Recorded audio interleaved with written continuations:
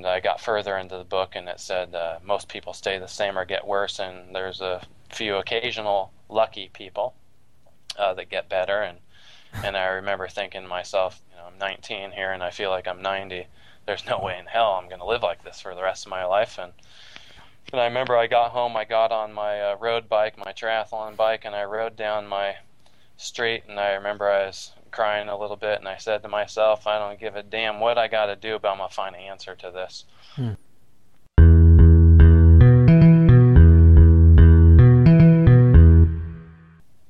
I'm Dr. Paul Hamburg of UpperCervicalDocs.com, and today I'm interviewing Dr. Drew Hall of Redondo Beach, California.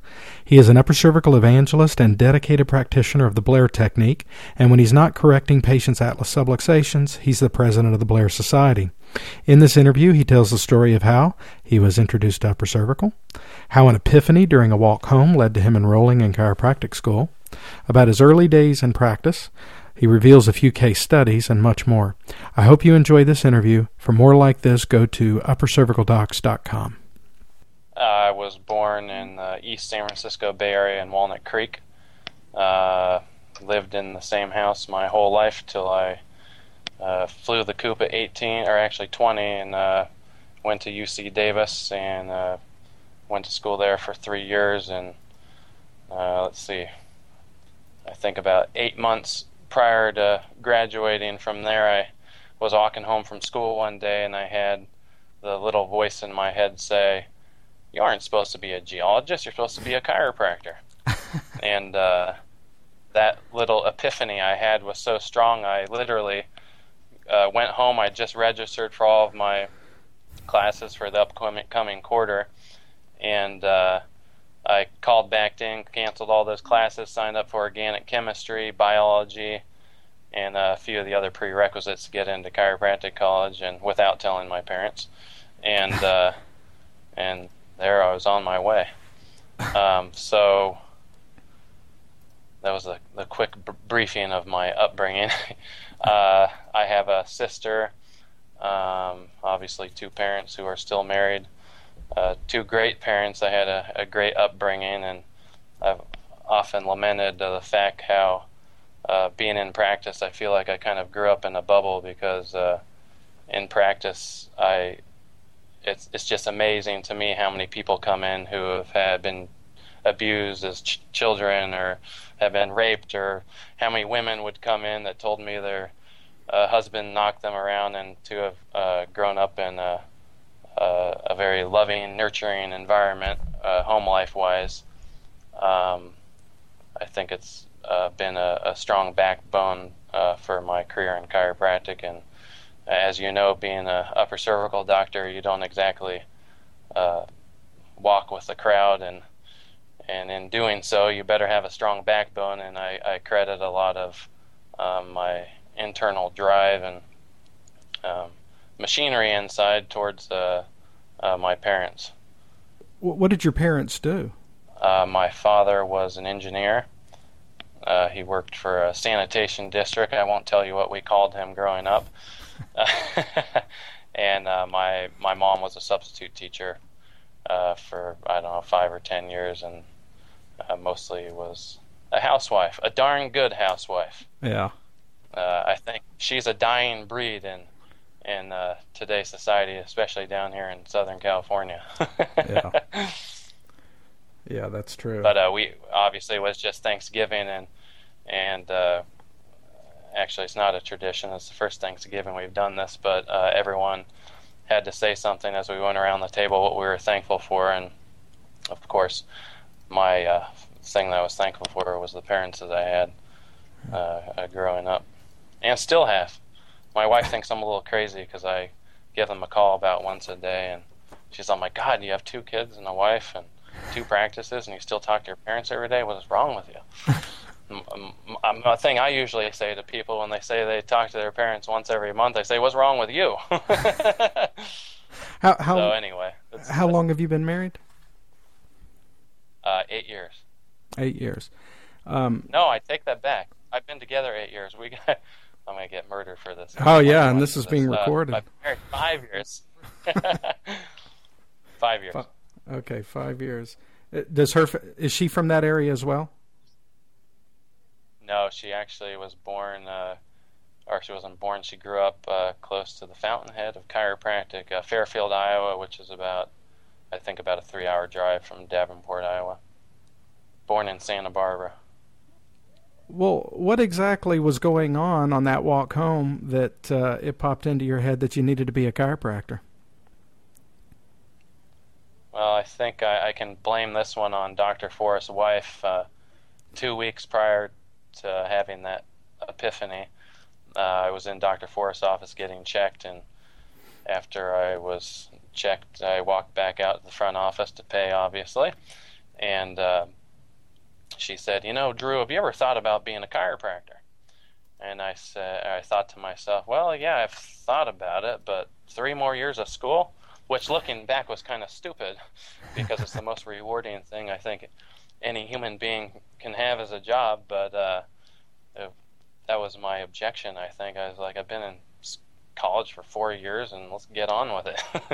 But I would say that she planted the seed, and maybe on a subconscious level that ate away at me for 2 weeks, and because I didn't put too much thought in it after that. But yeah, it was just one of those things that hit me out of the blue, and it wasn't. It was a really, really strong impulse, obviously, for me to go home and say, you know what, I'm canceling all my classes and sign up for prereqs to chiropractic college. Yeah. And then, obviously, which I haven't talked about yet, I had a pretty powerful experience with the upper cervical procedure, Well, go ahead and tell us about tell us how you learned about chiropractic to begin with. Well, I'll tell you the story from the beginning. It started actually 2.5 years prior to getting under upper cervical care. I was a junior in high school, and I was on the baseball team. And after practice one day, a buddy of mine, we got in a little wrestling match like boys do, and he picked me up and turned me completely upside down dropped me on my head from about 3 feet off the ground, and I heard a in my neck, and the first thought you have is, my God, I hope I'm not paralyzed. And I kind of rolled over and thought to myself, no, I can feel my feet, and okay, that's a good sign. And I stood up and walked around a little bit, and I didn't have any pain. And hey, I wasn't taught about that your spine has anything to do with your health, and I was a typical male who did all sorts of stupid things growing up, trauma-wise, and I figured nothing had happened, and went on with the rest of the day, went to sleep. Woke up the next morning, and that was pretty much in the rearview mirror. And over about a 6-month period, I slowly started having headaches, not every day, but 2 or 3 times a week, and falling to sleep at night every now and again was a little difficult. Took about an hour or two, and as things progressed, the headaches started getting worse, and by 6 months, my sinuses completely swelled shut. I had a constant pain at the base of the skull for the next 2 years. After about a 6-month period following the trauma, I, for about 2 years, took 3 or 4 hours every night to go to sleep. Not some nights, it became an every night sort of event. Senior year in school, started noticing reading comprehension-wise, cognitively, I just wasn't quite the way that I used to be. Still passed my classes because I had to have a 2.0 to play sports, right? Mm-hmm. But as time went on, I knew something really, really was wrong, and I kind of kept it to myself and did what most patients say in a chiropractic office is I kept telling myself I thought it would go away.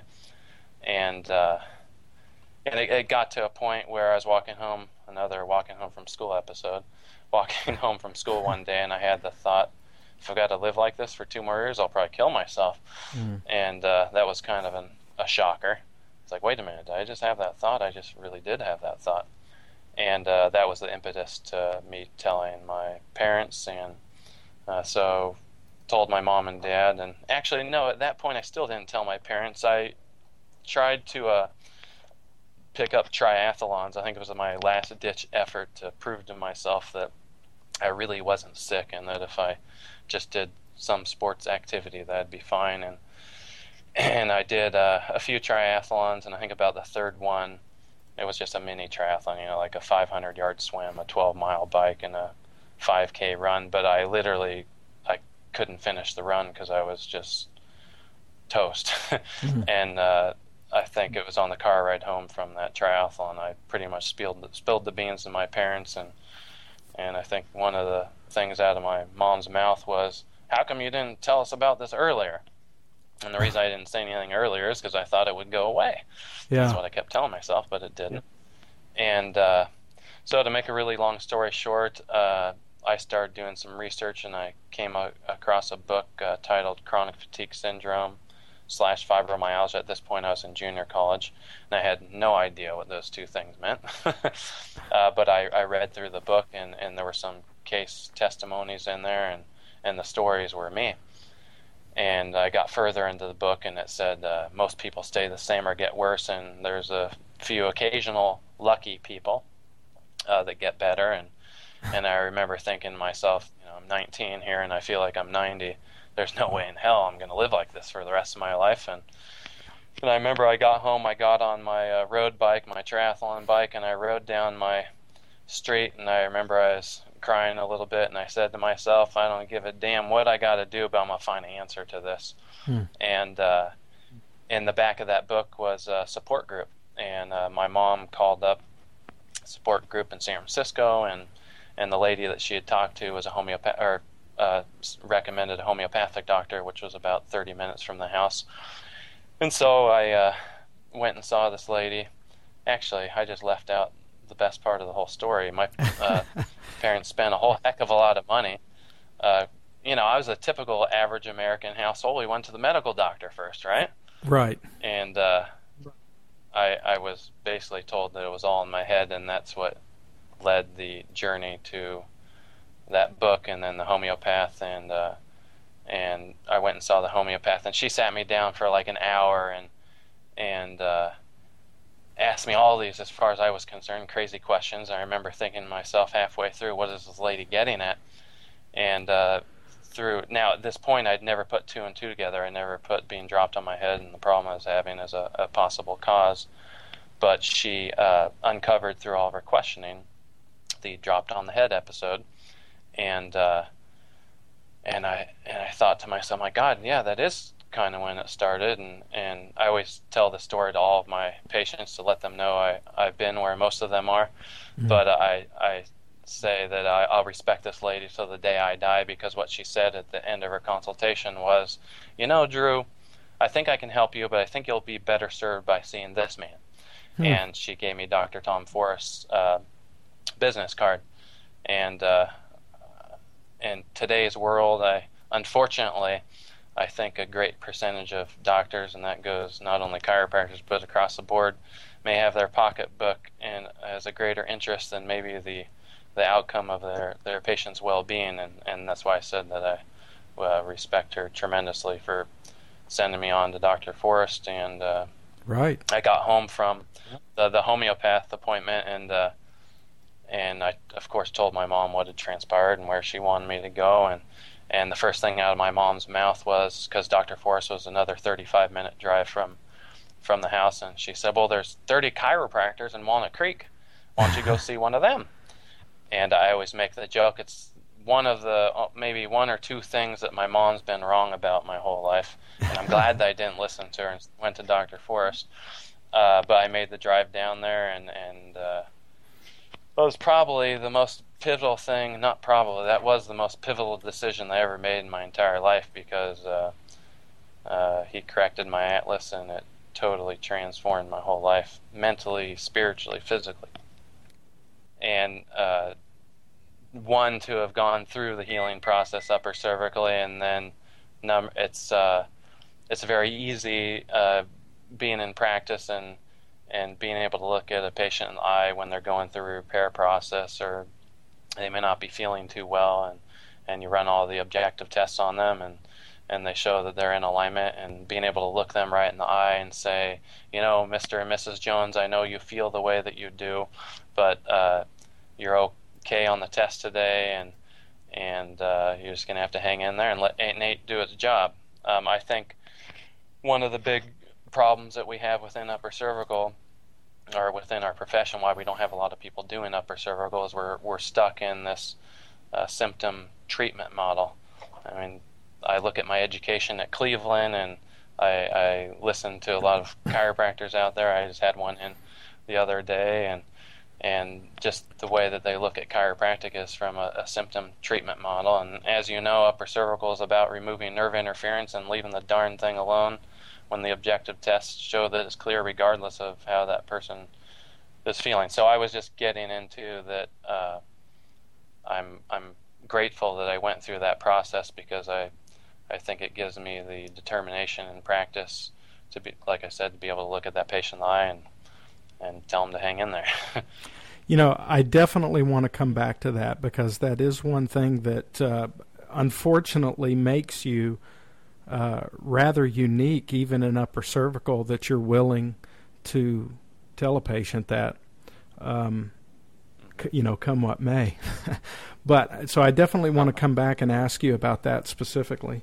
But okay. Your experience with Dr. Forrest, was that your only experience with chiropractic? Had you never been to a chiropractor before that? Never before. Wow. In fact, that brings up a pretty interesting story. I was, prior actually to being dropped on my head, I had a couple of buddies that showed up at school one day, and they both had one of those neck braces on, and I said, "What the heck are you guys doing?" And of course, I won't tell you exactly what I said to them, but I called them a wimp and a couple of other things, and they said, "Oh, my chiropractor gave me this," and I said, "Well, I think I probably told them they were idiots for going to a chiropractor, and I was ignorant like most of the people out there." Oh, that's my cell phone. And anyway, so I asked my buddy, I said, "Well, what exactly does your chiropractor do?" And he said, "Well, he takes my head and he turns it to the left as far as it'll go, and then turns it a little further and cracks it, and then turns it the other way a little as far as it'll go, and then a little further and cracks it." And I remember thinking to myself, my God, if that's what chiropractors do, I sure as hell don't want to go to one. So, anyway, did you think that? Sorry, I'm one of tangents. We might be here till midnight. Oh. When you went through school, were you more open-minded, or were you like, no, I know exactly what I'm going to do, and I've got the blinders on, and I'm heading right. I know exactly what I'm going to do. Well, I tend to be like that with most things in my life, but I mean, I always have an open mind. If there's something that's better, I'm willing to listen and change my ways, right? Oh, so, well, you're a better man. You're a better man than me. I'm sorry. Because I was a snob in chiropractic school. I knew exactly what I wanted to do, and I remember one class in particular. I had a friend who he didn't know what he wanted to do, and I was trying to convince him to be an upper cervical doctor, and he was listening to other people. And we were in this class. I believe it was just full spine diversified class, and the professor said that microtraumas are created when you move a joint into the paraphysiological space. And the paraphysiological space is where the adjustment occurs. So this friend of mine raised his hand, and he said, "So you mean to tell me that every time we make an adjustment, we're creating microtraumas, and multiple microtraumas make a macrotrauma?" And she says, "Well, yes." And he says, "What are we doing?" And she says, "Well, what's the alternative?" Mm-hmm. And so I was in the back of the room. That's what I was going to say. Well, actually, I'd like to expound upon that and tell you a quick story from chiropractic college. And yes, I guess if you ask most people in school and teachers, yeah, I was a little bit rebellious and one-minded and pissed off a lot of people, yeah. But I remember this particular classmate of mine. He was the bodybuilder type, and I was on him for 6 trimesters to go see Dr. Topping, who does Blair here down in Southern California. And he, of course, never listened. And I'll never forget this. 5 times a week, you would see he and his buddy in one of the rooms, and they'd be doing diversified adjustments on the neck, left and right. They'd probably, adjusted each other 5 or 7 times a week, literally.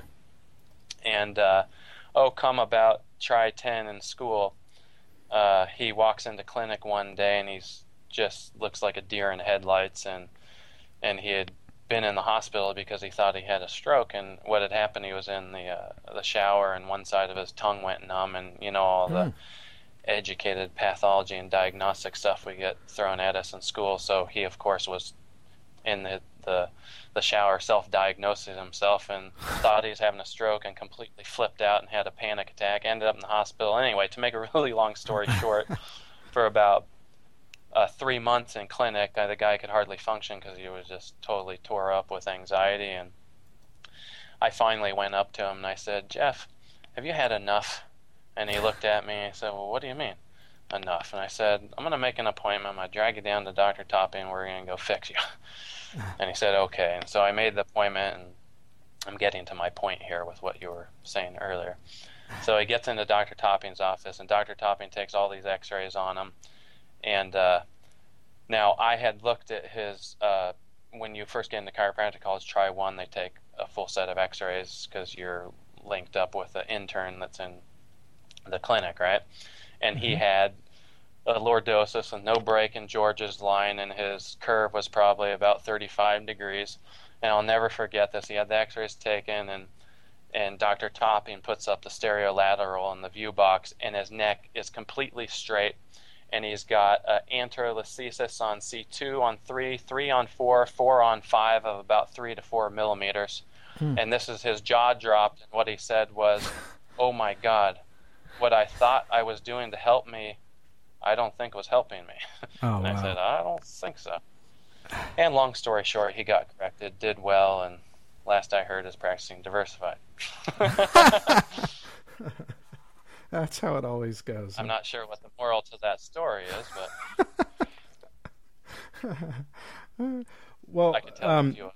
But you've basically told us about your first experience with upper cervical, which was your first experience with chiropractic, and you said that you went to Cleveland to chiropractic school.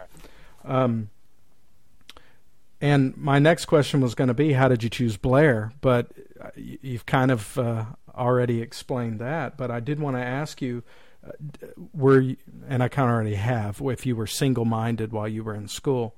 But did you ever look at any other upper cervical technique and think, maybe that's the direction I want to go, or was it Blair all the way? Well, at Cleveland, there was no upper cervical that was taught. So, I mean, going through school, I took Blair seminars as I went through. I wasn't really exposed to too much else other than through the internet. I was a mad internet researcher.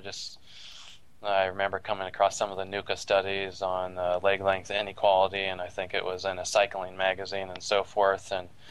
And my only real experience going through school with other upper cervical techniques was in the Blair seminars, and the reason being is that, as you may know, Blair is the system of analysis is based on the fact that human beings' anatomy is asymmetrical. Yeah. Right.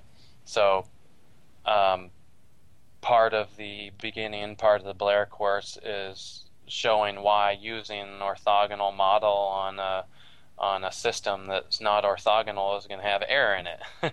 So, of course, going through that program and being exposed to 30 or 40, and again, that's not to put down AO and NUCA. I refer people out to them all the time and think they do great work. And look at the stuff that's come out of, in fact, that will be a topic of discussion further along about what's going on within upper cervical and the evolution and all that. But, so, yeah, I mean, I was fairly single-minded and didn't have a lot of outside influences outside of Blair, I guess you could say.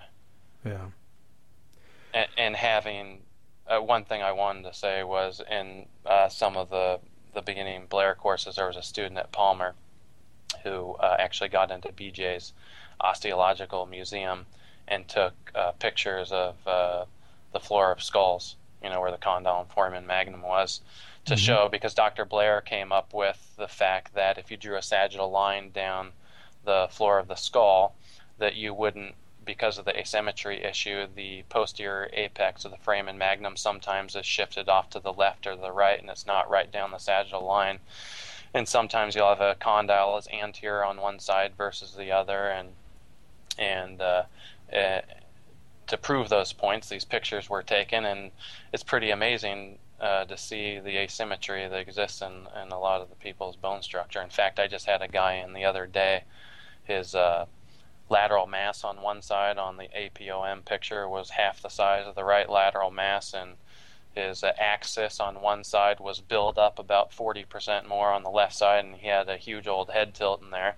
And Dr. Blair talked about how, because of osseous asymmetry, there's a certain percentage of people that a slight scoliosis in their neck may be normal for them. And in fact, there's one great quote that I like. He said, there's a great difference between an orthopedically straight spine and a neurologically clear spine, or a normal articulated spine. What he meant by that is because of the osseous asymmetry, you could have a clear neurological structure, and because of the osseous asymmetry, have a slight scoliosis in the neck and the mid-back, and that may be normal for them. Yeah. I used to say when I was interning with Dr. Pierce that our work would be perfect if we weren't dealing with human beings. Uh-huh. That's for darn sure. Well, now, the system of analysis, I totally understand your attraction to the research, but what about hand adjusting versus instrument adjusting? Was that just a non-factor? You know what?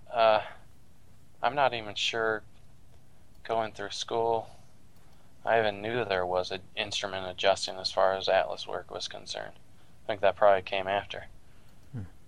Yeah, so I mean, I was pretty much in the bubble going through school. I was very focused, like you said. Right. In fact, we used to, I can say this now that I've got my diploma and graduated, we used to sign in for pathology class and walk out, and 5 of us would go upstairs and spend our next 50 minutes practicing our toggle and our Blair adjustments and going over x-rays and so forth. That was our education. We were going to take it into our own hands. Yeah. Damn it, I'm not going to spend $80,000 and learn a bunch of nonsense I'm never going to use in school. Hey, as long as I pass the boards, right?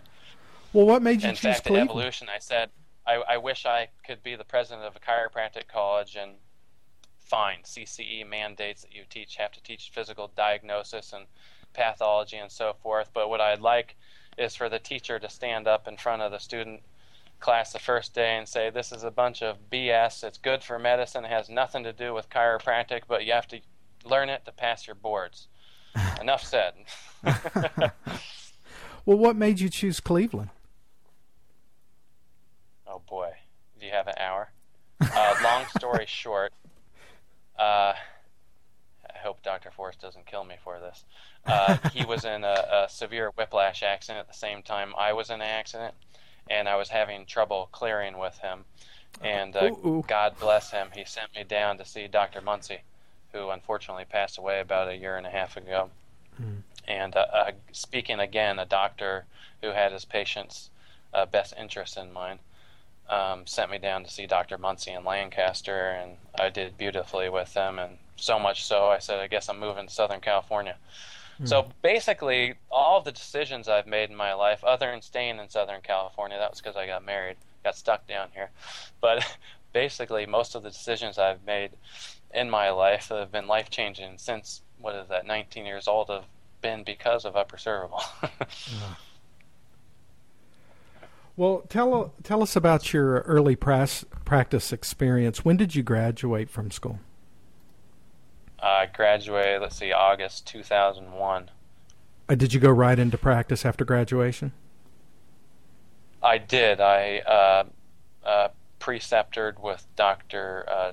Dan Kuhn in Huntington Beach, and then got licensed about 4 months later, and I stayed in his office for a good 3.5 years, and while I was in that office, about 8 months into working there, Dr. Kuhn adjusted a gal with spasmodic torticollis who was Korean, and he was gracious enough from well, actually, from the result of that one Korean lady, about 150 people started driving from Los Angeles all the way to Huntington Beach. And if you're not familiar with the area, that's about an hour and 15-minute drive. And he was so swamped, he started pawning the patients off on us, which, as a new doctor out of school, you're really happy about. And one of those patients actually had about 10,000 square feet up on Wilshire Boulevard in Los Angeles, and made the comment, Drew, you should really set up an office in Los Angeles. And I thought to myself, I don't want anything to do with LA. No, thank you. And about 2 weeks later, they came back. Her husband was a dentist, and they said, well, what if we pay for everything and you just come up here and see patients? And, being 9 months out of school and someone offering something like that, I'm like, well, what the heck do I have to lose? And so, of course, I did it, and that's how that practice kind of evolved up there. And that was, 7 years later. So I was practicing out of that office 2 days a week and out of Dr. Kuhn's office in Huntington Beach for 2.5, 3 days a week. And I lived in Redondo Beach, and from Redondo to Huntington it's an hour drive, and that got a little wearing, wasting 2 hours a day sitting in the car. I don't know if you've ever been to LA. If you've driven the 405, you know what that's like.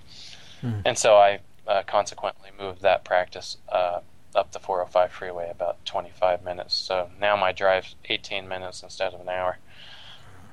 But working with Dr. Kuhn, for those of you who don't know who he is, he's on the Power of Upper Cervical. Probably a lot of people know who he is. But he was back at Palmer when BJ was at the helm. Amazing upper cervical doctor. I'm not sure exactly how old he is, but he's still got one of the picture-perfect toggles out there, and he and his wife, Clara May, was a pleasure to work with them. It was nice being in an office where you could trust everything that went on in there and didn't have to worry about people stealing your patients or your money, because I hear so many nightmare stories out there. So, it was a great environment to start out in, and of course, you couldn't be a better role model when it comes to upper cervical and just being a good human being in general. Do you have just one clinic right now that you practice out of? I own my clinic in the Carson Torrance area. I work out of the office that we started up in Los Angeles, which was bought by Dr. Trong. So I basically am an independent contract out of there. How many associates do you have working for you? Right now I have Dr. Rourke. She's my only associate. She's been with me, I think 5 years. And then I have 2 preceptor doctors. One, James Fuertes, who just graduated Palmer College. And then Dr. Benlin, who's out of Life West, has been through the Dr. Dill's whole program. So she's pretty fired up. Yeah. But it's a lot of fun having more than just yourself in the office. It can be a headache sometimes, but it's also one big happy family, and when everything's going right and everyone's getting along. How many, you're married, you already mentioned that earlier, and you have 2 children? 2 boys. Let's see, I got Billy, who is 5.5, and then Brett Jacob, BJ, who's 2.5. We'll see which one of them, if not both of them, become upper cervical doctors. Hopefully it'll be BJ. No, hopefully it'll be both of them. You have your hands full. I've used a little different tactic, because I know a lot of people I've talked to, they were really like, you got to become an upper cervical doctor, you got to become an upper cervical doctor. And my other passion is fly fishing. And so I've kind of am using reverse psychology on them. I say, Dad's going fishing, but you don't really want to go. I'm going to go to the office. It's day off, but you probably don't want to go to the office. This chiropractic thing's kind of a little weird. So hopefully they'll follow in the footsteps. We'll see what happens. Do they hang out with you at the office much? Oh, yeah. Yeah. I have to spend about a half hour because they destroy the place, but... Yeah.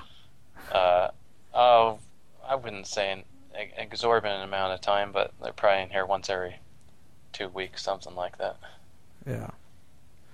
Well, that's when the wife, on the day off, we can't babysit them, and I have to take over that duty. Oh, I see. So they're in the office with you when you're seeing patients when you shouldn't be. Oh, no. No, they come in on the day off. Oh, they've been in here with patients, but Yeah. I'll wait till they're a little older and they'll serve their purpose and be my gopher. Right. Well, how many hours a week do you work? Let's see. I work, Tuesday, Wednesday, Thursday, Saturday all day. So those are, I'm in the office at 8:30 and I'm out 6:30 if I'm lucky. So, 4 10-hour days. Monday and Friday are supposed to be my days off. I'm usually in the office for 4 hours. I've just started doing what we call Rainmaker days with all the associates and preceptors, setting up screenings, and I've gotten a little frustrated with preceptors, and hey, they can watch this, they know how I feel. I basically made a manual of from A to Z, the steps that they should follow to build a successful practice, and they haven't exactly followed it. So now I've come into the office and I'm browbeating them a little more. And we've got, up on our schedule here, probably about 28 outside marketing events in the next 6 months, and they will be forced to do that. So Wow. Instead of playing nice guy, now we're going to rule by force, and hopefully that's going to get them to the desired destination, which is seeing more people. Well, I'm going to ask you. So to answer your question, I'd say I probably put 50 hours in a week in the office, and anyone who is fired up about this profession knows when you leave the office, it's still on your mind. It's still on my mind when I wake up. It's on my mind when I go to sleep. I guess I could say I'm obsessive compulsive about it, but it's my life, and I've always said focus is what delivers the goods in the office, gets people through the door, and it's passion what does it also, and I suppose I'm somewhat consumed by it. So your next question is probably, how do I balance this with family, right? You got it. That's exactly what I was going to ask you. My wife is actually one that's been instituted these rules, which is probably good for our relationship. She calls it Friday night date night. So every Friday night I'm required to take her to a restaurant. We get a babysitter. Usually she goes and exercises from 3 to 5 and gets home, and from 5 to 8 we have an evening out and usually talk about upper cervical during dinner. So that's her 5 hours a week with me, and then we probably take every springtime we take about an 8-day vacation down to the tropics with the family. And see, my son just got done with soccer. That was a Monday evening practice, so I always brought him to that. Unfortunately, his games were on Saturday, so I missed a great number of those, but I forced my wife to take the camcorder and record those games so we could watch them on the big screen at home. Of course, he loved that. He was the soccer star, right? Yeah. But, I had, getting back to family, I had an amazing father, and I was very active in sports, and he was the coach for most of them, and we had a cabin in South Lake Tahoe, and my connection with my father, who I really look at as a brother, was fishing, and that's why I said I'm gingerly trying to open that door for my kids, because that was the thing I did with my father and still do. In fact, in January we're going to Argentina down near Patagonia for a 7-day it's not a guided tour, but it's a lodge, and you have your own fishing guide for the day, and untouched water, so that's going to be a lot of fun. But yeah, having grown up, like I said, in the family I try and spend as much time with the kids. I've already seen in their short 5 years that it goes really quick. I mean, it seems like yesterday that Billy was in his little car seat and so forth, and now he's this kid running around talking back to me already. So I think 6 weeks after we were engaged, we found out my wife was pregnant, and I'll never forget, my wife said, "There's no way in hell I'm getting married while I'm 8 months pregnant." And so she and her mom, over about 3 weeks, whipped up a wedding, and I think it was 6 weeks after she found out she was pregnant, we were married, and that was Yeah, we kind of did everything backwards. She got pregnant before we were married. We bought a house before we were married. We started 2 new businesses all in 1 year. Started 2 new businesses. She's a headhunter recruiter for the high-tech industry. I don't know if you know what SAS program is, but statisticians and so forth. So she runs a business out of the house, which was kind of put on waylay once she got pregnant. Of course, the kids and so forth took precedence. She's starting to pick that up a little bit. Yeah. But it's easy when your husband brings home the bacon, right? Right, yeah. So you mentioned just a minute ago about 28 different marketing activities that you guys have planned. Tell us a little bit about how you market your practice. Well, the way I started out, and I'll get to that in a minute, which is basically the same thing we're doing, what worked for me was screening. I know I've heard people at different talks say, it's what no other profession has doctors stand out in front of Rite Aid or a health food store to try and drum up business. And my response has always been, there's a hell of a lot of people that are in my office that are darn glad that I was standing out in front of Rite Aid or Whole Foods Market or Henry's or some of the other places that we had done. So largely it's through screening that we've built the practice, and then obviously when you get results you get referrals. So when I moved my practice up into the Torrance Carson area, we established a relationship with a store called Relax the Back. It's an ergonomic store. They have zero gravity chairs and so forth, and eventually got to know the managers, and they let us in there and got her under care, who actually she's now one of my front office ladies. So through that relationship we were able to go over there and put up a sign and come in 4 hours a week or whatever it was at the time and talk to their clients. So I mean there's my office phone going off. As far as marketing the practice, I mean, you need to be in areas that are targeted for what we're looking for, and Relax the Back, 90% of the people that go in there are there because they're completely messed up and they're looking for an ergonomic solution, when we know that's not going to solve the problem. And we also set up a relationship with Henry's Market, which I think was just bought by Whole Foods not too long ago. Go there once a month. Associates will be doing that. And this may sound kind of weird, but we just anywhere there's people to talk to, it's worth doing. We have 2 big banners, which are part of the upper cervical health centers, which stand about 8 feet tall. They have Dr. Clark's pictures on there with the head tilted. Oh, if that phone keeps ringing. And so, at the screening we have the eye catcher, and people come over and talk to you, and you tell them the upper cervical story and sign them up. That's largely how we've done the practice. Oh, so one of the things I was getting at is we recently did the Rose Bowl, which is a huge, higher end swap meet down here in Los Angeles. It costs $100. There's 20,000 people that go through the place, and it's once a month. And only downside is you got to wake up at 5 in the morning. One other thing we do is what we call Dinner with Doc, and we do this with Relax the Back. We basically offer free dinner. We put on a PowerPoint presentation for about 25 minutes. We also show about the first 10 minutes of the power of upper cervical. And of course, there's always certain patients in your practice who are ticked off because someone won't listen to them, and they've been trying to get them in the office for 6 months or a year or whatever it may be. And a lot of times by them saying, hey, there's this free dinner at Relax the Back, and they're giving a presentation, and I guess that way the person doesn't feel like they're being cornered as badly. But they get in front of me for 25 minutes, they're cornered in my PowerPoint presentation. So that's been another marketing tool. We do that 4 times a year, and it's very successful.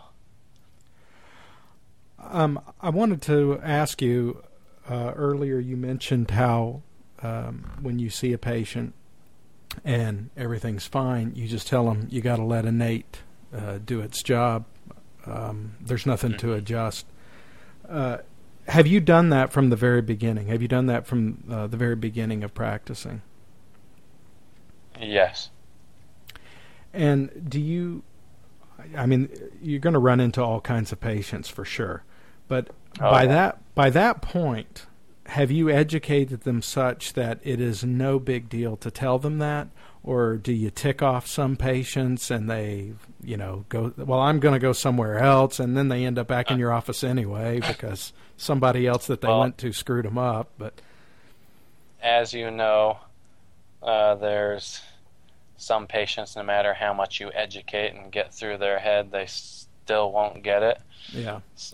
But yeah, I mean, in the consultation, before I ever adjust someone, I make it very clear what our objective is, and that the medical doctors and everyone else out there in the healthcare industry is treating symptoms, and that I point to the Clark poster and I explain to them, the whole above, down, inside out thing, and I make it very clear to them that symptoms are effects of malfunctions in the body, and my job as an upper cervical doctor is to focus on the relationship of the top two vertebrae and the relationship to the neurologic system, and I make it clear that a large percentage of the patients going through the first few weeks of care are not going to be completely symptomatically clear, and that they've got to go through a healing process, and they're going to probably come in many times in the beginning and still have symptoms, and they may be clear on the test, and if the vertebra is clear and is not locked out of position, I'm not going to adjust you just for fun. Mm-hmm. And we're not going to adjust you just to try and get your symptoms to change. We're only going to adjust you when there's nerve pressure. So yeah, I mean, there's always a certain percentage of people, no matter how much you explain to them, how long, they still aren't going to get it. And my favorite thing is when second visit you run through that whole spiel again, and you think they've gotten it, and you say, okay, we'll have a great day, we'll see you in whatever their next scheduled appointment is, and they say, well, you're not going to adjust me? And then I go through another rendition, and then if they still are like that, I say, okay, would you rather you just come in here, I don't run any scientific tests on you, I don't ask you anything, and I lay you down on the table and just adjust your atlas every time you come in here with no testing. Is that what you want? Or how about this? You tell me when you think I should adjust you. If that's how you want your care delivered, then that's how we'll take care of you, and that usually solves the problem. But, some people are thick-headed, and I understand. It's not fun to be in pain and have things go on, but my job is to clear the upper neck, and you know as well as I do, if they come in, they're balanced on all the objective tests. If they stay that way, they're going to get better. Yeah. And I think that's the biggest thing. If you know that you've cleared that patient and your tests are checking out clear, I have no qualms, no problems whatsoever to look them in the eye and say, you know what, you're clear, and nature's going to get the job done. Hang in there and get your butt in here the next appointment. Let's check you again. Yeah. I love... I guess that goes back to having conviction and passion and for the principle. I also say to my patients, sometimes maybe I shouldn't say this, but I tell them, I say, if you don't respond in my office, it's either one of two things. You're doing something really stupid after we're correcting you and knocking yourself back out of position, or the doctor isn't getting the job done. Mm. And I just spoke at Palmer, and that was one of the things that I harped on. There's nothing that makes me more angry than when I get a patient in that's been told by a chiropractor that they are in a chiropractic case, instead of saying, you know what, I just wasn't getting the job done, maybe you should go somewhere else. Yeah.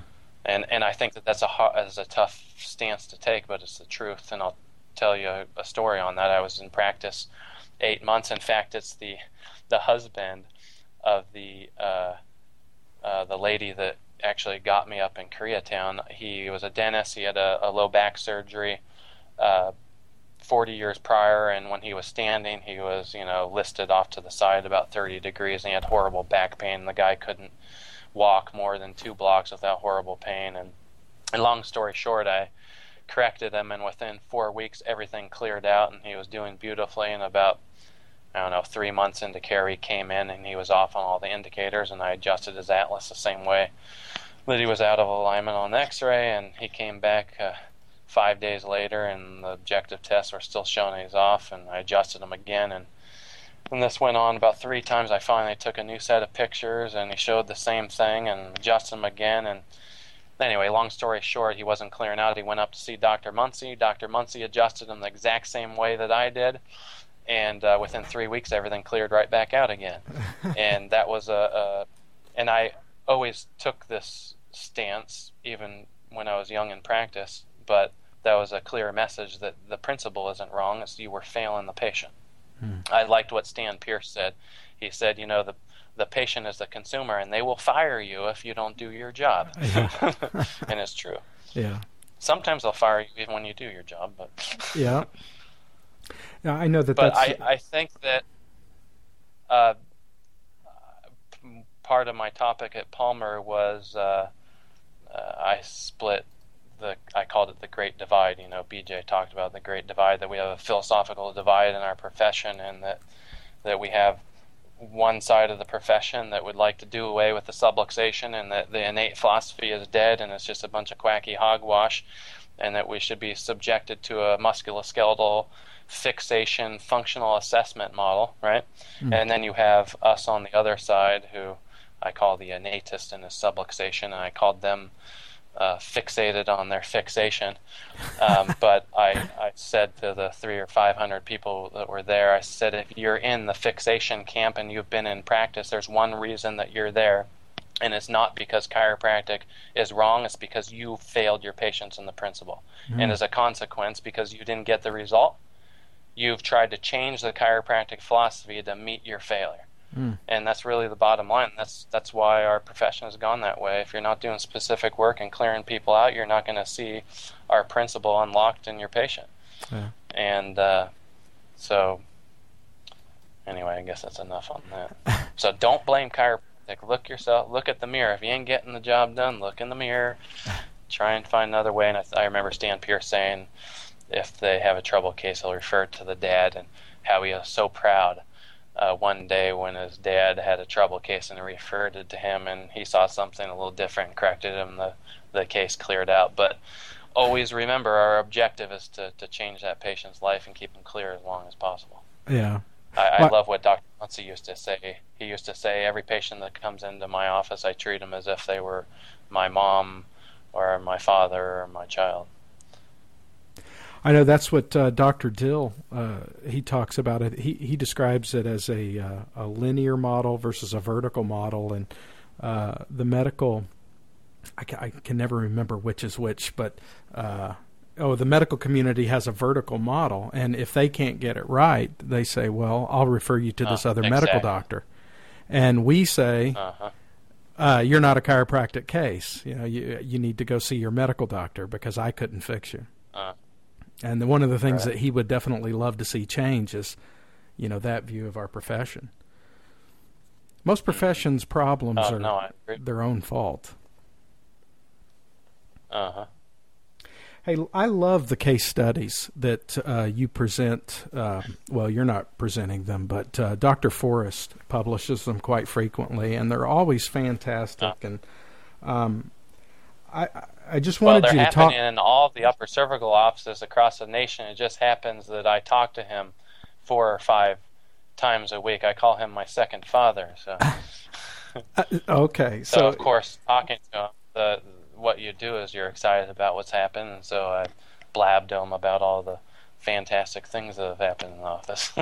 Okay, so you don't right? have like an official way of collecting your case studies. I don't have no official way. Okay. This just is off the cuff of my memory of what's transpired that week in the office. Do you mind sharing a couple of your favorites? Favorites? Well, I can just start with recently, because just like most of us who do this work, there's so many things that happen, it's hard to narrow them down. Probably my favorite one the last 2-3 weeks was this 29-year-old male who came in. Actually, I'll tell you how he was referred into the office. I had this guy about 70 come in with emphysema, 20 years of emphysema. In fact, you probably read this in Dr. Forrest. Actually, maybe you read both of these in Dr. Forrest's email. But 20 years of emphysema. The guy is so bad just to get from the waiting room into the adjusting room. I mean, he's had to stop, 5 or 6 times, and it's no more than 40 feet. But in the adjusting room, if you're in the front office, you literally could hear him breathing. And from my pathology class, I remember they talk about rales. It was abundantly clear what rales meant with this particular emphysema patient, because it was just and his scalenes and upper thoracic muscles are 5 times overdeveloped because he's recruiting them to breathe. And I told him, I said, you've had this 20 years. I'm sure there's all sorts of scar tissue in there. We'll get you clear, and we'll see what nature can do. And it was, 4 months ago, and he's held his correction very well. I think I've adjusted him maybe 2 or 3 times over a 4 or 5 month period, and his breathing's 60% better. So long story short, he's a particular practitioner. He sent a lot of people our way, and this 29-year-old came in who fell off the couch head first into a marble coffee table when he was 5 years old. And, of course, that will impact your upper neck.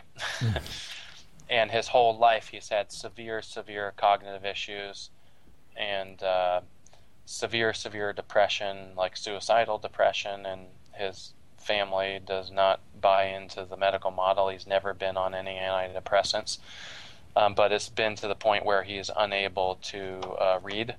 His cognitive function is just a nightmare. And anyway, prior to coming into our office, he got to a neurofeedback specialist. And basically what they do is they would monitor what they call coherence. That's how similar the frontal lobe brainwave activity is left and right. And a normal brain will have what they call 80% coherence, which means brainwave activity is within 80% left and right. When he got in there 8 years ago, he was 20%. So it's a little bit of a problem. And so what they did is they hooked up cables pickup cables to the frontal lobe area to measure brainwave activity, and then did certain sensory input to the system to try and rework the neuropathways. And they got him up to about 40. And that lifted his depression to a point where he didn't feel like killing himself every day, but it's still there. And his mom started care after him, and she said, I used to go to bed many nights hoping that when I woke up there that my son was there. And obviously I think as being a parent now, that's not a very good feeling, I'm sure. And so anyway, long story short, we got him corrected. The very next day, he went to the neurofeedback specialist, and they put the pickup on the frontal lobe area and turned the computer on, and the lady looked at him and looked at the computer screen and looked back at him and looked at the computer screen and said, something's not right here. And so she turned off the computer and rebooted the whole system and went through the whole shebang again, and she said, Alex, your coherence is 85. And so, well, of course, he told her what had happened. Of course, she was impressed. And, the kid, he was just in on Saturday, and he's doing beautifully. His depression is coming back. In fact, I loaned him one of my green books because I told him he's going to be an upper cervical chiropractor someday. I've done this to several of my patients, and it's come true on a few of them. Oh, wow. Planting the seed. You don't... But, I was just going to say, you don't in any way officially record. These are basically testimonials. I'm calling them case studies, but they're basically really fantastic testimonials, but we can call them case studies and use them whichever way we want. You don't have a way of recording those and using them for marketing purposes? I have soap notes and so forth, but it's kind of like when you ask me, do you have an hour and a half once a week to do these interviews? I can hardly even keep up with my own stuff right now. Sure. So, being president of the Blair Society and answering 75 emails a day and having kids and 2 practices and so forth. Yeah, I just had a chiropractor in my office today who came in with Bell's palsy. And I was telling him, I said, my dream going forward, once I have enough capital, is I'm going to hire a full-time researcher in the office. And we're going to bang these things out one at a time, put an ad in the newspaper for lupus, and then get those people in the office, maybe 20 of them, run them through a complete blood workup and a bunch of medical tests, have them come in for care, and test them along the way and publish that. I mean, it's something that needs to be done. I know we're not all about symptoms and diseases, but look what one study did that, and that type of research wouldn't be as powerful as what Dr. Dick Holtz has done, but look at what one research thing has done. Yeah. You know, once we have the data that backs up what we do, it's not just us clinically saying, hey, we had this and this and this happen, a patient shooting their mouth off and a documentary movie being made, but we'll be able to go into the profession and the presidents of colleges and say, what in the hell are you guys doing here? Come on, let's get on the game and start teaching what chiropractic really is. In fact, I've heard that Dick Holtz studies kind of derailed some of the mixer fixation people's agenda of destroying our innate principles and, you know, kind of where we came from. Is that right? Because there wasn't a lot of data there. Excuse me? I didn't realize that. I was just saying it. I didn't realize that. I've always kind of poo-pooed. A little skinny on that. Say that again?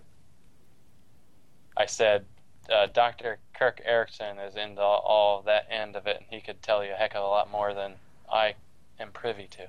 Well, I've always kind of not thumbed my nose or sneezed at peer-reviewed studies, but I've always felt like peer-reviewed studies were the holy grail that nobody would ever achieve, and I thought a lot of time was wasted on them, and a lot of really good information that would benefit our customers, if you will, was ignored because it was not peer-reviewed.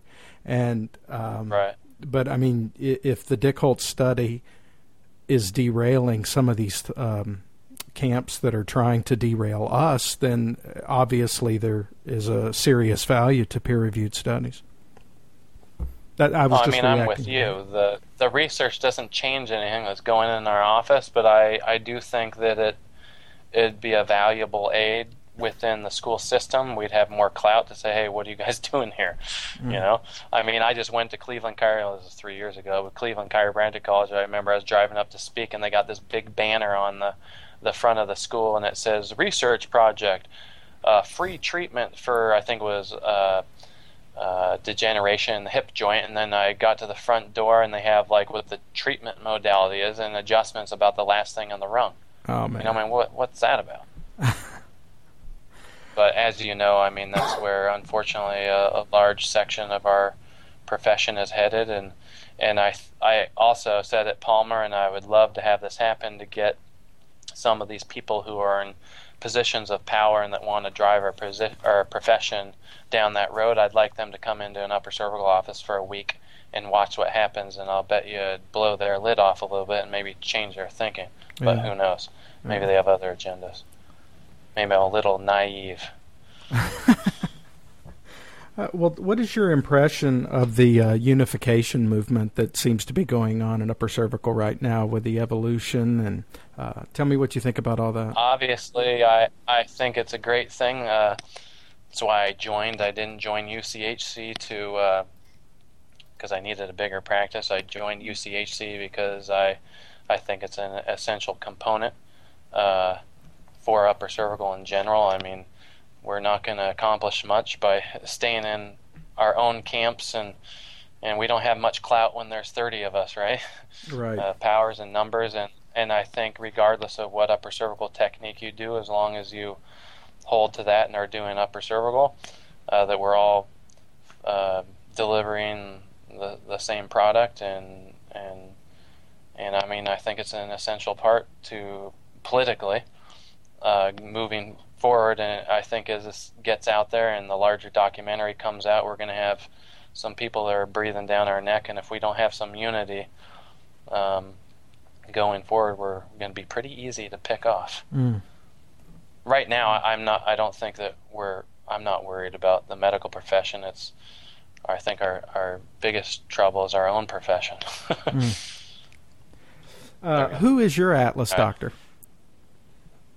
I see Dr. Kuhn down in Huntington Beach, who, as I talked about earlier, I worked with for 3.5 years. Good guy, as I already stated, and darn good upper cervical doctor. That's why I go to him. Yeah. In fact, when I have trouble cases, that's where I send them.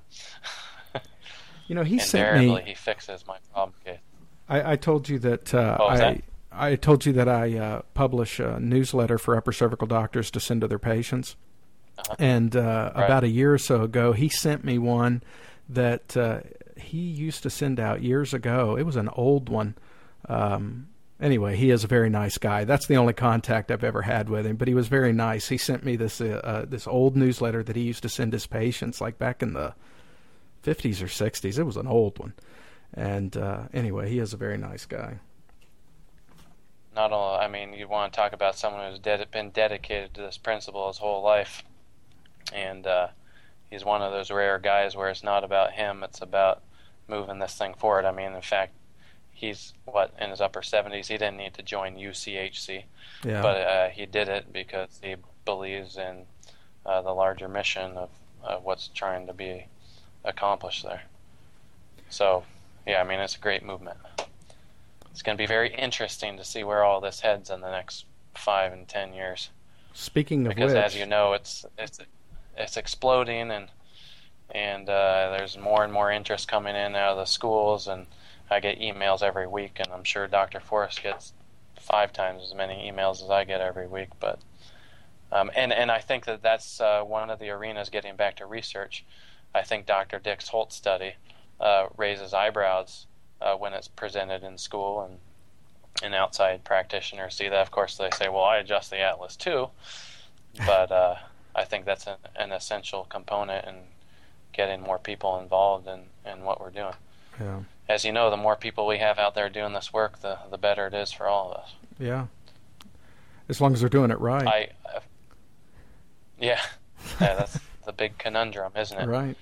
Sticking to that upper neck and not monkeying around with all those other effects. Stick to it.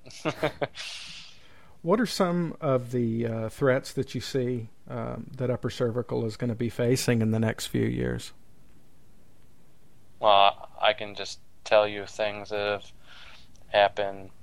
A couple of things. The biggest one I see happening already is as this movement gets bigger, and you're going to get a lot of regular chiropractors jumping on the bandwagon. I have people in Los Angeles advertising themselves as upper cervical doctors, and they're doing anything but upper cervical in their office. So, I think that's something that has the potential to derail what we're doing.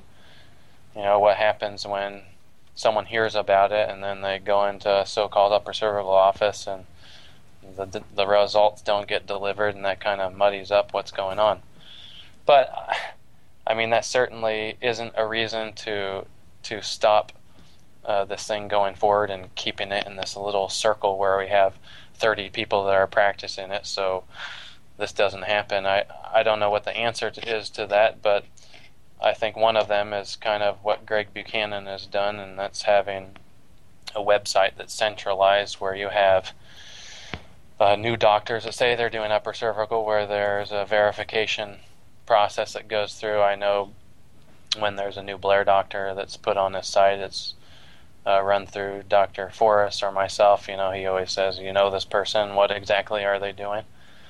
But there's no real way to police what's going on there. I think what we do is in all the techniques where there's nuclear Blair or orthospinology or AO, you live as an example, you do the work right, and then you try and draw as many people into that as possible. And I see one of the things that's necessary going forward is a lot of the field docs out there that are really good at what they do. They need to take students out of school and mentor them and bring them through a preceptor program and show them that you can indeed do straight, specific upper cervical work and nothing else, and have a thriving, successful practice and have a lot of fun at it. I think one of the things that happens to students is if they haven't had the experience I've had and are rooted in it, they get derailed out there in practice, and maybe they aren't 100% convinced in the principle, and they get swayed by a patient that comes in and say, my back hurts a little. Isn't there something you can do for that? The second visit, and once they go down that road, they're done. And so there needs to be some support network going forward, and I think some of that is starting to take shape. I know within the Blair Society at our last board meeting, one of the things was, because I know in my own practice, anybody who's a student that's come through and watched, they've been more upper cervically inclined, and I've had some preceptor doctors in here who are now in practice that are doing straight upper cervical work, which I mean is what we need. We need people sticking to it and not muddying up the waters and doing it the way it's supposed to be done, and doing all the quality control that Dr. Pierce talked about, and the slipping and checking and so forth. But I mean, we could talk about what needs to be done for probably another hour. Well, if you had to start, that's one of the threats would be, people out there advertising they're doing upper cervical that aren't really doing it, and I think as things get bigger, and we're nowhere near this yet, but getting attacks from the powers that be out there that don't want you to get too big because you're going to take away some of their bottom line. We're nowhere near that yet. Yeah. But I think that's coming, and I can tell you a couple of things that have happened down here in Southern California recently. An upper cervical doc got a letter from the district attorney, and it was either a disgruntled patient or a jealous chiropractor in town, and he got turned in for saying that upper cervical has been known to respond to, and had about 30 different symptoms, and he got a letter from the district attorney saying, you prove that the upper cervical helps with every one of these symptoms, otherwise you're getting a $2,500 fine for each infraction. Of course, that's probably never fun to get in the mail, but an attorney has defended him, and he's won that part of the case. So, I mean, I can tell you already some of the things I've heard through the grapevine. My practice in Koreatown is pretty well known, and I take care of quite a few students from Cleveland Chiropractic, and I had a student come in about a year and a half ago, and he overheard a Korean clinician in Cleveland Chiropractic College saying to another clinician, that Dr. Hall is brainwashing the whole Korean community. We need to get rid of that guy.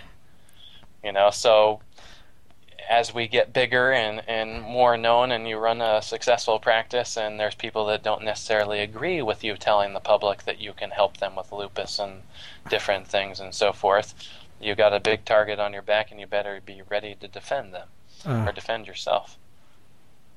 I was talking to Dr. Drury the other day, and he was telling me that his office manager pulled out this file, old file of his, and it was all the board complaints that he had against them, and one of them was that Dr. Drury ran a very successful practice and still does, and now he runs 48 of them, but one of the board letters was that he wasn't allowed to call his practice Advanced Chiropractic, because that was one of his names. It was Specific Chiropractic, because by using the word specific, he was making himself appear as though he was better than someone who just had chiropractic in their name. Yeah. And so what he did is he went around town and he took pictures of clinics that said advanced pain chiropractic, and there was another couple that were specific, and he wrote them back and sent the pictures and said, I'm not changing my name until you have all these clinics change their name too. And ironically, one of those clinics that he took the picture of was one of the board members in that particular state. So, I mean, the bottom line is we need to toe a certain line and run our practices ethically and be able to defend anything that comes our way going forward. Well, I ran into the exact same thing. If you're doing everything the way it's supposed to be done, you should be able to defend yourself, right? We shouldn't have to, but it's coming. Yeah, I ran into the exact same thing in Florida. I think that's one of the... I'm sorry. I keep talking over you. Go ahead.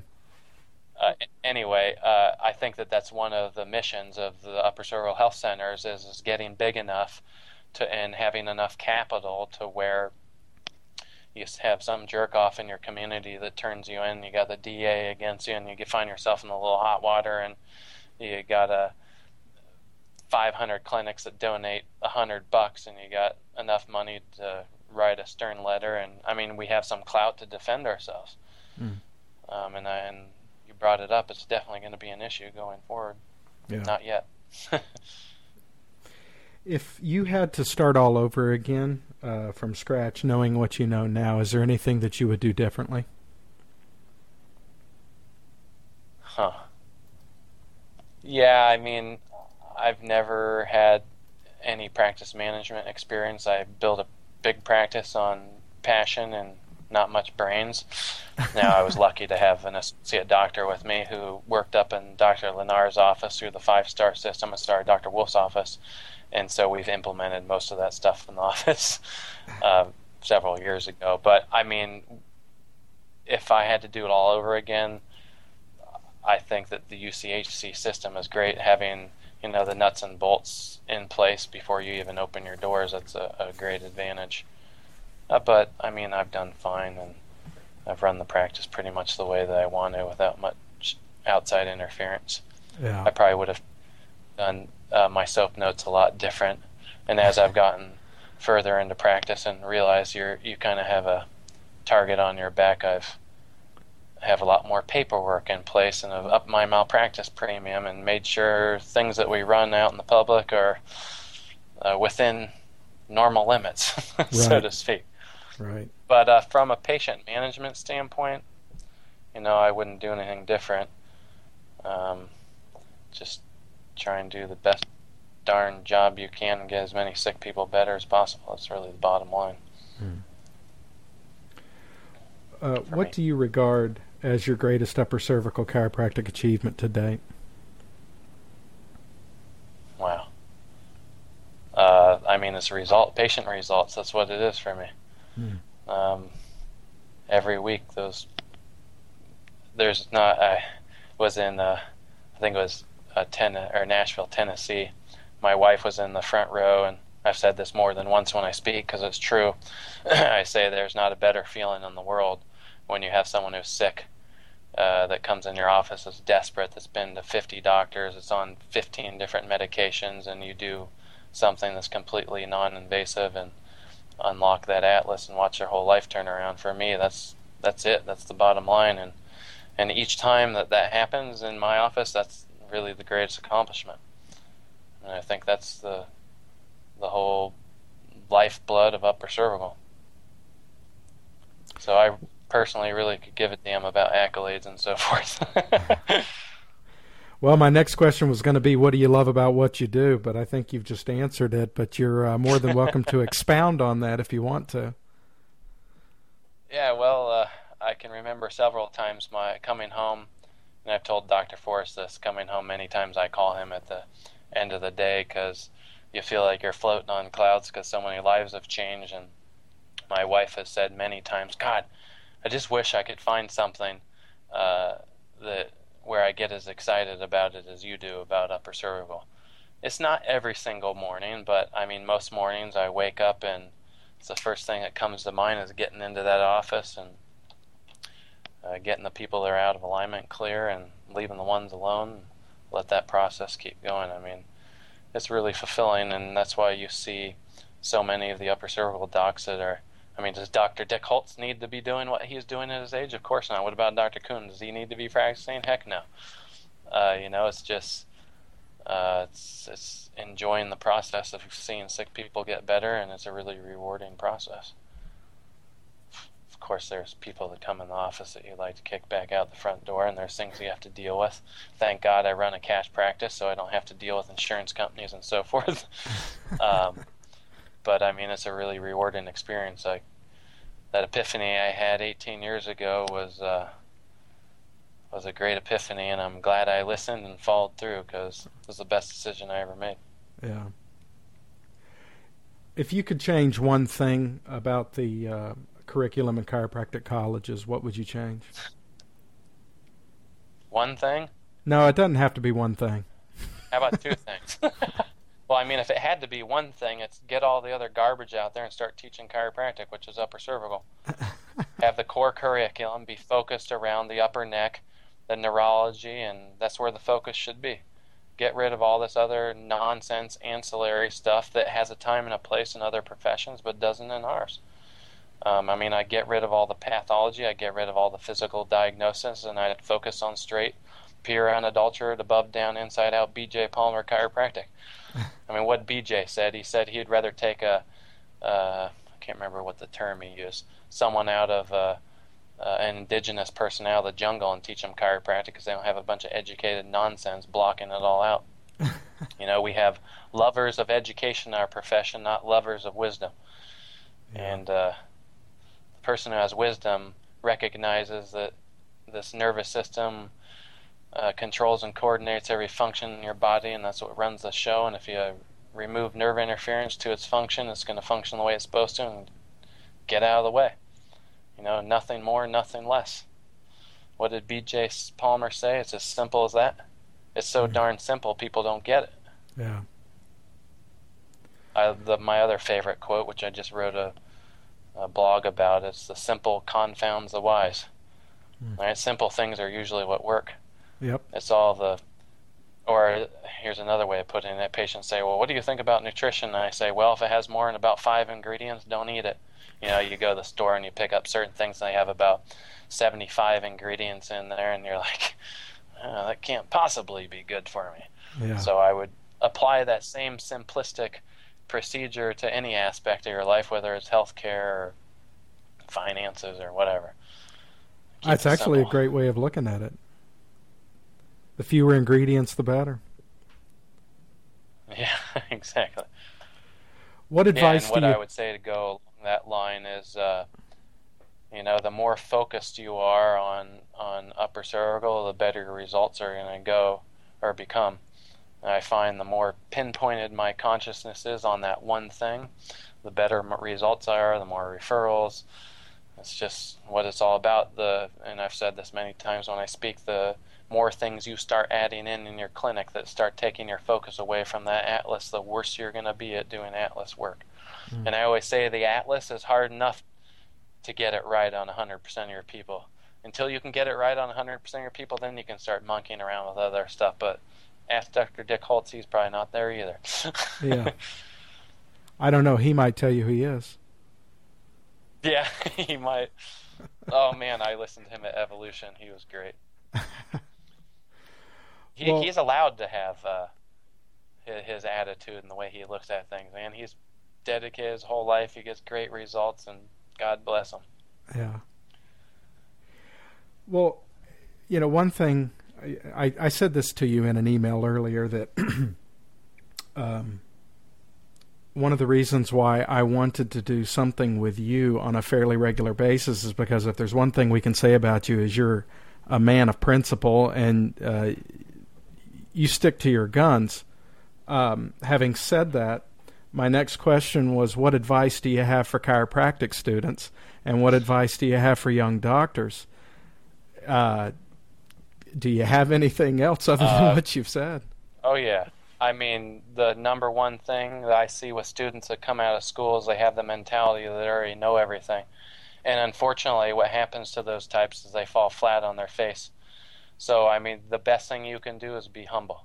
And I don't care whether you've been in practice for 30 or 40 years, be humble about what you do, realize you don't know everything, and get into someone's office who's doing straight work and absorb as much as you can. Stay in that office until you're competent, and then go replicate what they do back out there in the field and do the same thing with a student in your office. That's how we're going to grow. Read the green books and just stick to the principles.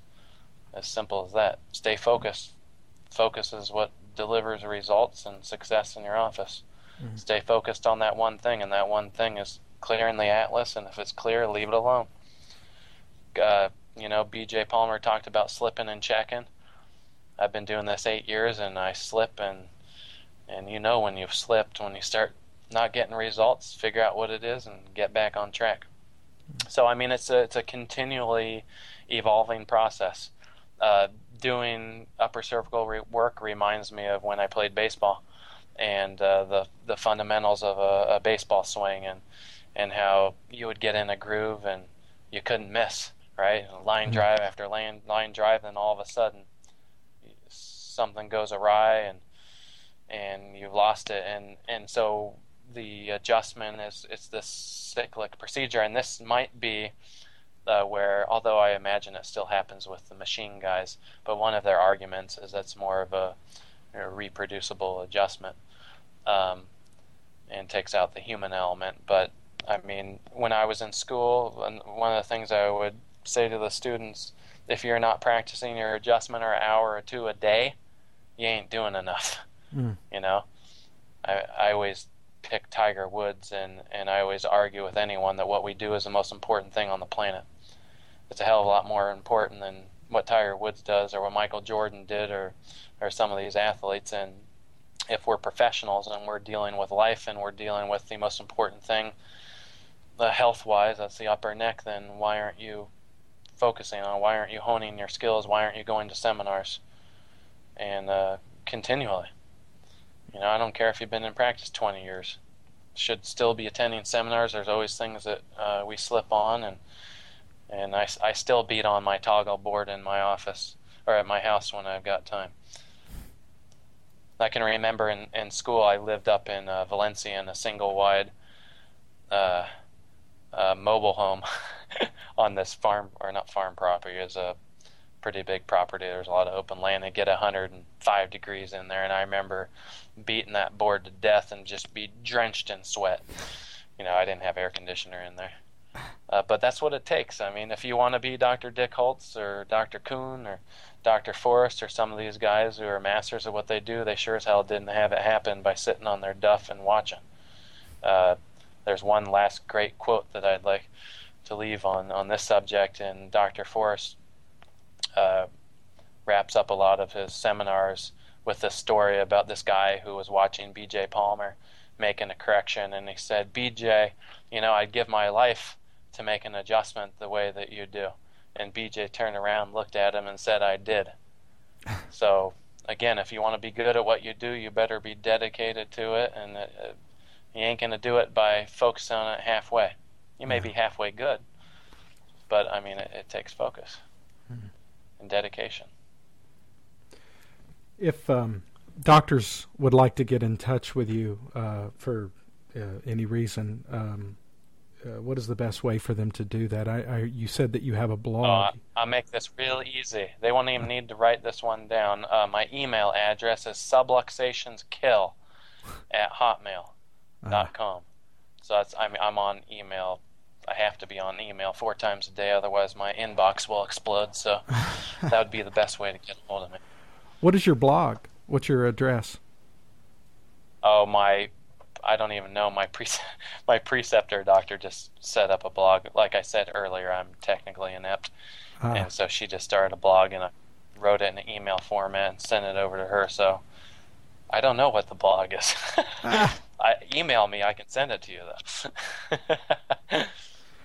Well, listen, this has been fantastic. I really appreciate you doing this.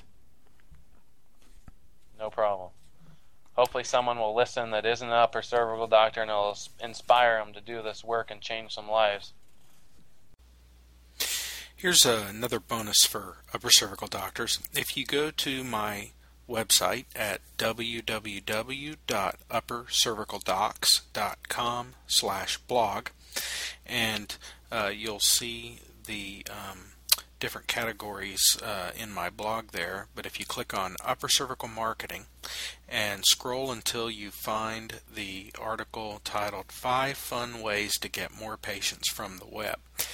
This is based on a talk that I gave at the local Chamber of Commerce, and there is a slideshow that I've embedded into that post with audio, and if you just scroll down and click on the embedded video that you see there, it'll run through the entire presentation, and this will show you 5 ways that you can use the internet to get more patients.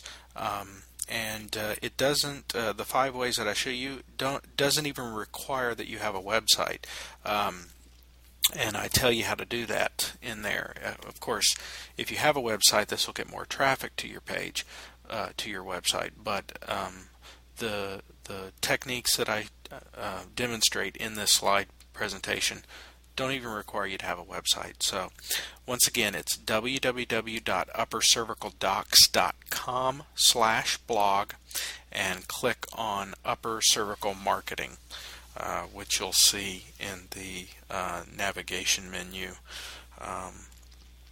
third line down from the top. Go have a look at that, and I hope it helps you.